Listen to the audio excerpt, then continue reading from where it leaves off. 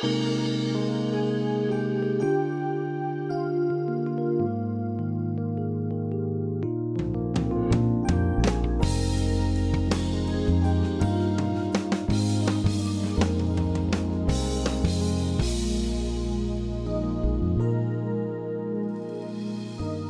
to Peace by Believing with Jon Redmond, Associate Pastor of First Baptist Church in Pasadena, Texas.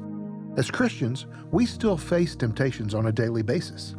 They can vary in kind and severity of consequences. But if we give in to them, they each can take a toll on our walk with the Lord. Today, Jon looks to Scripture to answer the question, what happens at the moment of temptation? If you have your Bible today, open it please to the book of 1 Corinthians. I want us to look at a passage from the New Testament, and then I want us to go to the Old Testament and see how this is fleshed out and how it worked in a man's life, a young man's life, many, many years ago. The moment of temptation, 1 Corinthians chapter 10, and let's begin in verse number 12. Paul is talking here to the Corinthian church. They were probably the most sinful church that Paul ever wrote to. They were involved in all kinds of sin and things that were unholy and ungodly and not right. And so he's writing this letter to try to put them on a better path. And in verse 12, Paul says, "Therefore, let him who thinks he stands take heed lest he fall." Now, let me comment on that. What was Paul saying there? Paul was saying when you think about sin, you think about temptation, there's a natural inclination amongst some to say, well, I would never, ever do that. There is no way that I would ever commit that sin. So Paul put this verse in here. Let him who thinks he stands take heed lest he fall. Listen, there is no sin apart from the grace of God that you and I are incapable of committing. There's no sin apart from the grace of God that we're incapable of committing. Do you remember on the night before he was crucified, Jesus said to his disciples, listen, tonight I'm going to be beaten, I'm going to be betrayed, I'm going to be arrested. He said this, they're going to strike the shepherd tonight and the sheep will be scattered. All of you disciples are going to flee from me. You're going to run away from me. And Simon Peter spoke up and he said, Lord, even if I have to die with you, I'll never forsake you. And Jesus said, Peter, before the rooster crows in the morning, you're going to deny 3 times that you even know me. And Peter said, Lord, I will never, ever deny you. And just a few hours later, he denied him 3 times. So this is the verse from Paul. Let him who thinks he stands take heed lest he fall. Now, beginning in verse 13, we have a couple of principles here that will help us with temptation. Paul said, no temptation has overtaken you except such as is common to man.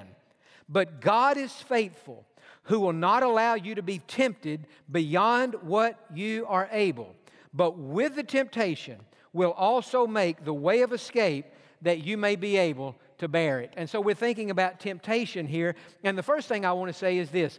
Everyone faces temptation. Everybody. You do, I do, the Pope does. Everybody who's living faces temptation. Nobody is immune from temptation. No temptation has overtaken you except such as is common to man. The New Living Translation says it this way. The temptations in your life are no different from what others experience. Sometimes we think, man, what I'm going through right now, this temptation, this is something I don't think anybody's ever felt exactly what I'm feeling right now. Yes, they have, and yes, they do. All over the world, whatever you're facing today, somebody else is facing it, and probably a lot of people are facing that same temptation. Why? Because no temptation has overtaken you except such as is common to man. It's something we all face. Everyone does. But God helps us when we're tempted. Notice again, it says, but God is faithful, who will not allow you to be tempted beyond what you are able. When you face a temptation of any kind, and I know when we think about temptation, we always think about sexual temptation. And that's a big part of it. And we're going to see a story in the Old Testament that involves that. But that's not the only temptation that there is. I mean, while it is true that it's impossible to be pure for you or for me if we're not pure in the sexual area. It's impossible to be pure if we're not pure there. But we can be pure in that area of our lives and still not be pure in the eyes of God in other areas. You know, you can do a lot of things besides commit sexual sin and lose your purity. Well, the Bible says that when we're tempted like that, God is faithful, and He's not going to allow us to be tempted beyond what we are able. What does that mean? It means that He helps us in our temptation. So today, you're facing a temptation of some kind. You know what that means? That means as God looks at that situation, God knows you can handle that temptation. God knows that you can resist that temptation. God knows that you, with His help, you can handle it. He's not going to let you be tempted beyond what you are able, but He's also going to provide a way of escape, a way out of that temptation. Look at again, the end of verse 13. But with the temptation will also make the way of escape that you may be able to bear it. The way out, the way away from the temptation. I can remember in 1995, I came on the church staff here at First Baptist, and I was a student minister here for 7 years. And in the first few weeks and months that I was here, I noticed that our students didn't know each other, very well. We had students going to the Deer Park schools, Pasadena schools, South Houston schools, and then they would come to church, but their church friends weren't their school friends, and so they didn't really run around and do things with their church friends. And so I was trying to create some kind of a camaraderie with that group. And so everything I could think of social, there was nothing spiritual to this, but everything social. We rode go-karts. We went to the LaPorte Wave Pool. We went and played putt-putt. We went to Astroworld. We did everything imaginable to try to create camaraderie with that group. And so one week I decided that I thought it'd be a good idea to take the students to watch a movie. And so I found a movie on Southmore at the old theater by the old church on Southmore, and I can't remember what the movie was. It was either a PG or a PG-13 movie. But I said, well, that'll be something we'll go do. So we got our vans and we went to the movies. We were in there watching, sitting there. The movie just started. And about 10 minutes into the movie, they started using really bad language. And sometimes you see that and you think, well, maybe they'll just stop. Well, they didn't stop. It just got worse. And I'm sitting there thinking, if I don't get these kids out of here, I'm going to lose my job. I've got to do something because I brought them to this movie. And so I kind of whistled and got their attention. I said, hey, we're out of here. Let's go. And so we all left, got in the vans, I think we went to Casa Ole across the street, got something to eat. I thought, well, surely nobody will be cussing in here. We'll be all right. But that day, I learned a lesson and the students learned a lesson. I learned that you should never take teenagers to a movie you've not watched yourself first. That's what I learned. And they learned if you get in a situation like that, you can always head for the exits and you can always walk out the back door. And that's what Paul is saying here. When we're tempted, whether it's at a movie theater, that wasn't even a temptation. That was just bad, and we had to leave. But whether it would have been a temptation or whether it's in the sexual area, sometimes we're tempted, and it's not even like that. Sometimes we're tempted, and we don't even know it's a temptation. The devil is sly. He's crafty. And he wants us to sin without even knowing that we're sinning. Sometimes you can be in a conversation with somebody, and maybe a controversial topic comes up. Maybe you're talking about politics. Let's just take that. What's more controversial than that today? And so here you are in this conversation at work tomorrow, and somebody just makes the statement, well, I think so-and-so political person is the greatest thing that ever happened to our country. And you're sitting there, greatest thing that ever happened to our country? I think you've lost your mind. I think they're the worst thing that ever happened to our country. So you don't recognize that as a temptation. You recognize that as a conversation. But if you say to that person, I believe you've lost your mind, well, I just say that's not going to be received well when you tell somebody they've lost their mind. So you have to decide. See, that's the moment of temptation. That's a temptation in disguise. So what do you say? Well, you can do one of two things in a setting like that. You can try to just quiet the conversation or, mute the conversation and say something to the effect was, well, that stuff is way above my pay grade. I'm glad that's for somebody else to figure out. If you say something like that, you kind of took a pass on that, but you didn't have a conflict. Or if you say, I don't want to take a pass. I don't think as Christians we always have to take a pass. I think we can say what we think. Well, I do too. We can say what we think and what we believe, but we have to say it with kindness. And so you could say something like this. You could say, well, I guess I look at it slightly differently. And then you can say what you think. But see, when you start out saying, I look at it slightly differently, you're acknowledging that you heard how they looked at it, and you're just saying, well, I look at it slightly differently. So that's not combative. Whereas if you say, I believe you've lost your mind, that's combative. And so in the moment of temptation, we have to look for the exits. I'm not saying you don't run away from a conversation, but you look for a way to calm it down, or you look for a way to speak peace into it. And sometimes we do have to run for the exits, and sometimes we have to get away from the temptation. Now, turn back to Genesis chapter 39, if you will, because most of us here today, or at least many of us, are familiar with a man named Joseph in the Old Testament. Joseph was one of 12 sons. Their father's name was Jacob. And when Joseph was born, he became the favorite son. He was the 11th of 12 sons, and he was his father's favorite. And on one occasion, his father gave him a beautiful coat, the Bible says, of many colors. And Joseph was wearing that coat, and the brothers were jealous, and they resented Joseph. So they threw him in a pit. They said, let him die down there. And then they thought, well, now if we let him die, we're going to feel guilty because we will have killed him. Let's bring him out of the pit and sell him to a group of people who are traveling to Egypt, some slave traders back in that day, and then we won't be guilty of murder, and we'll have some money off of our brother. That's what they did. They sold Joseph. He goes to Egypt. He gets to Egypt. He's about 17, 18 years old. He doesn't know a soul down there. He's in a foreign country now. And after he'd been there for a little while, he got a pretty good job working as the assistant for a high-ranking governmental official there in Egypt. And yet, as I said at the beginning, everyone faces temptation. Now look at chapter 39 of Genesis and look at verse 1. Now Joseph had been taken down to Egypt. Now we read that. Joseph goes to Egypt. But remember who Joseph was.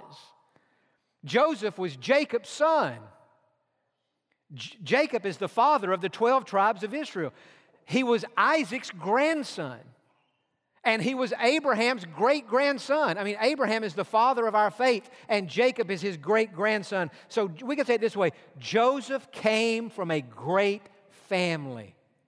And yet, that didn't mean that he was exempted from going through temptation. Not only that, Joseph had a personal relationship with God himself. Look in verse 2. The Lord was with Joseph. Say that with me. The Lord was with Joseph. Look in verse 3. You see the same thing again. And his master saw that the Lord was with him. Joseph had a real relationship with God.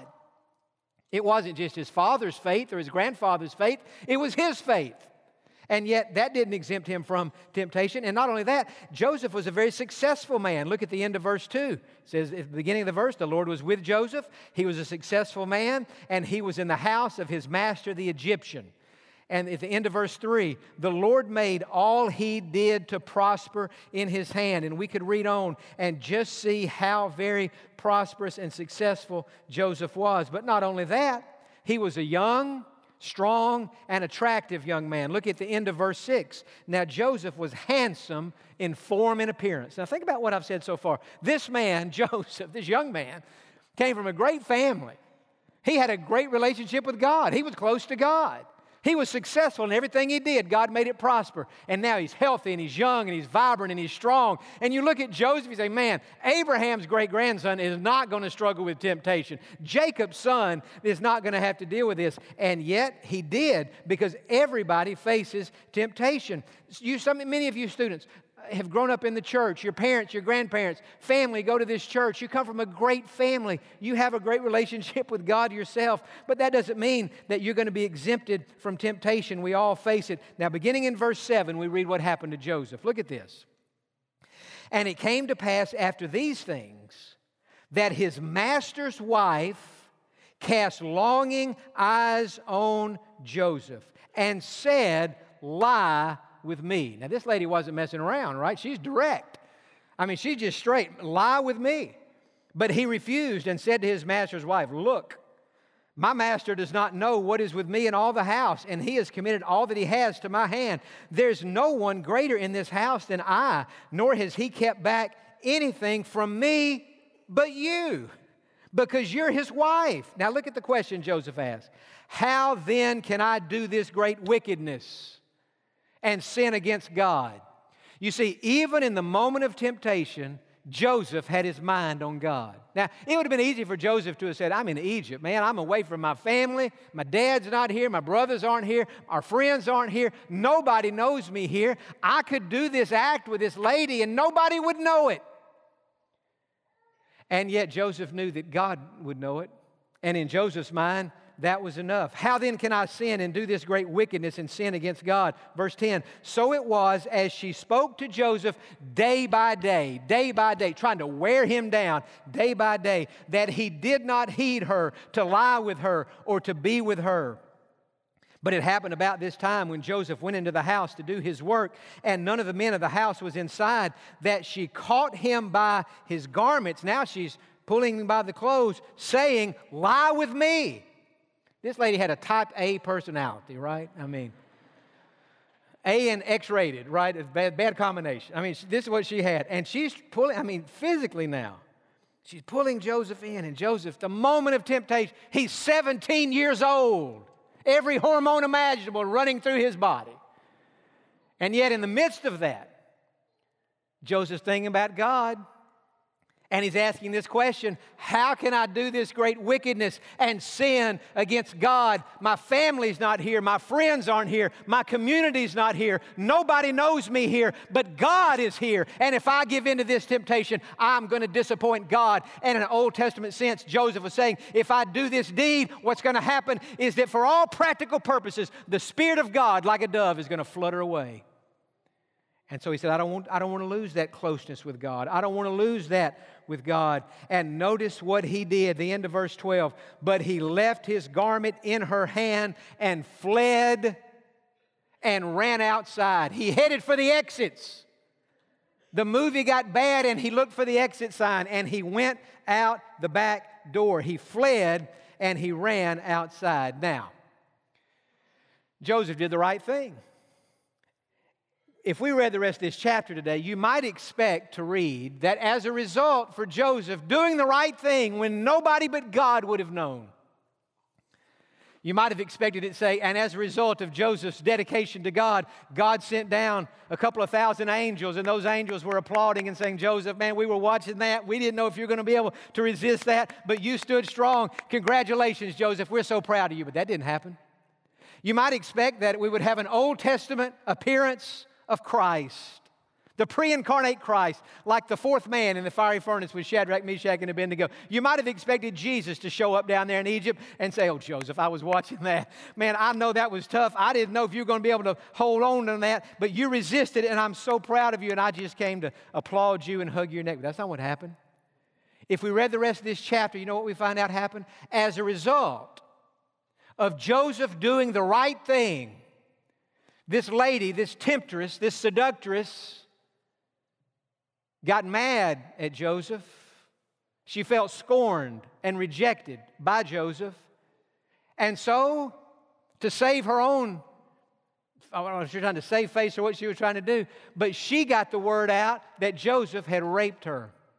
And so Joseph now is a foreigner living in Egypt. Nobody knows him. And you've got this high-ranking lady saying, he raped me. Well, who do you think they're going to believe, her or him? They believed her. And for about 13 years, Joseph went to prison. Think about what I'm saying. Joseph did the right thing. And the result of his obedience was he went to prison for 13 years. What do we learn from that? We learn that while it is true that God always blesses our obedience, it is also true that God doesn't necessarily bless our obedience immediately.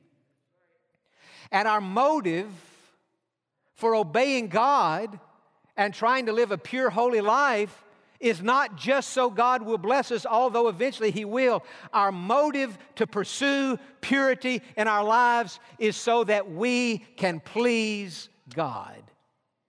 And Joseph knew that. And even in prison, his faith remained strong, and he didn't give up, and he hung in there, and God eventually promoted him and made him prime minister in Egypt. Eventually, that obedience was blessed and rewarded, but it wasn't blessed and rewarded immediately. Some of you may say, John, I kind of can relate to that. I feel like I've been tempted, or I'm being tempted, whether it's sexually or financially.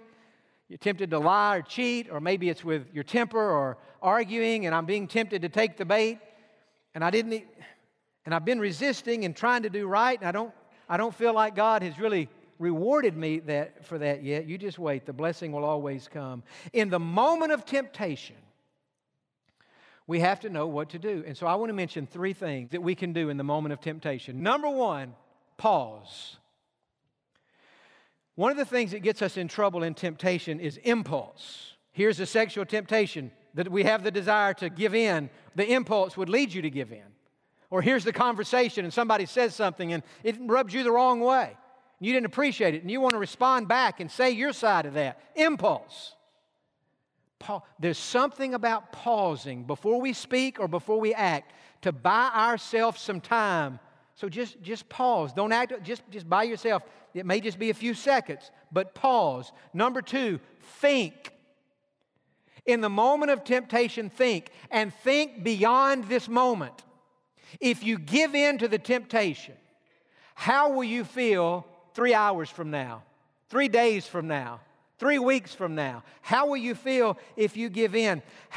What will be the consequences of this, saying this, whatever, or doing this, whatever it might be? If you do it, what are the consequences of that? Or think about this. How will this negatively affect your witness for Christ? I think that's something we should all think about when we're faced with a temptation. If I do what I'm being tempted to do, if I say what I want to say, how is that going to affect my witness for Christ? Think beyond the moment. Think long term. In the moment of temptation, the devil only wants us to think about what we want right then and right there. But if we can pause, take a step back, and think beyond the moment. How will I feel tonight when I get home? How will I feel tomorrow morning when I wake up? How will I feel at church next Sunday? If I do this, if I say this, how will I feel? Think. And then number 3, do the right thing. Do the right thing. That's a decision. We have a desire. We make a commitment. But in the moment of temptation, we have to actually make a decision to do the right thing, to head for the exits, to resist the temptation to tell somebody off, or to be rude, or to tell them how wrong they are and how right we are.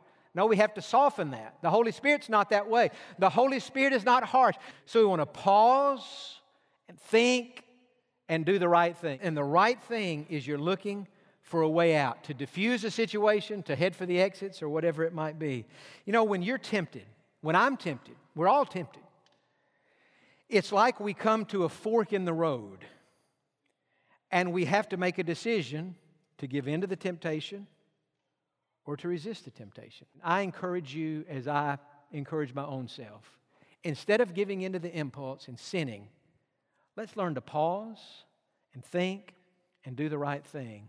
Because we know if we'll do that, God will be pleased and we'll be glad. Amen? With your head bowed and eyes closed today, how many here today would say, John, I don't have full assurance of my salvation. I don't know for sure that I'm saved. Well, if that's where you are today, you can get it settled by praying this prayer. The Bible says, all who call upon the name of the Lord shall be saved. If you'll pray this prayer today, God will hear it and answer it. And today can be the first day of the rest of your life. Say this to Him. Say, Lord Jesus, I need you in my life. I have sinned and fallen short. God, I need forgiveness. And I ask you now to come into my heart, forgive all my sins, and make me a Christian. God, I ask you to save me in this moment, and I trust you to do it. I don't hope you'll do it or think you'll do it. I know you'll do it. I trust you, Jesus, to save me right now. Amen. For those of you who have prayed to receive Christ as your Savior today, we would love to know about it and to rejoice with you in your decision. Please let us know by sending an email to info@peacebybelieving.org or by giving us a call at 1-800-337-0157. Again, that's 1-800-337-0157. We hope that today's message has been a blessing to you. You can find this message along with many others on our website, peacebybelieving.org, under the Broadcast tab. If you are a new believer in Jesus, we encourage you to get plugged into a strong Bible-believing church in your area and to tell your friends and family about how Jesus has changed your life. We have a booklet titled, How to Be a Happy Christian, that will help you in your new faith journey. You can find it and others under the Booklets tab on our website, peacebybelieving.org. Thank you for joining us today, and we look forward to you being with us on the next Peace by Believing with Jon Redmond.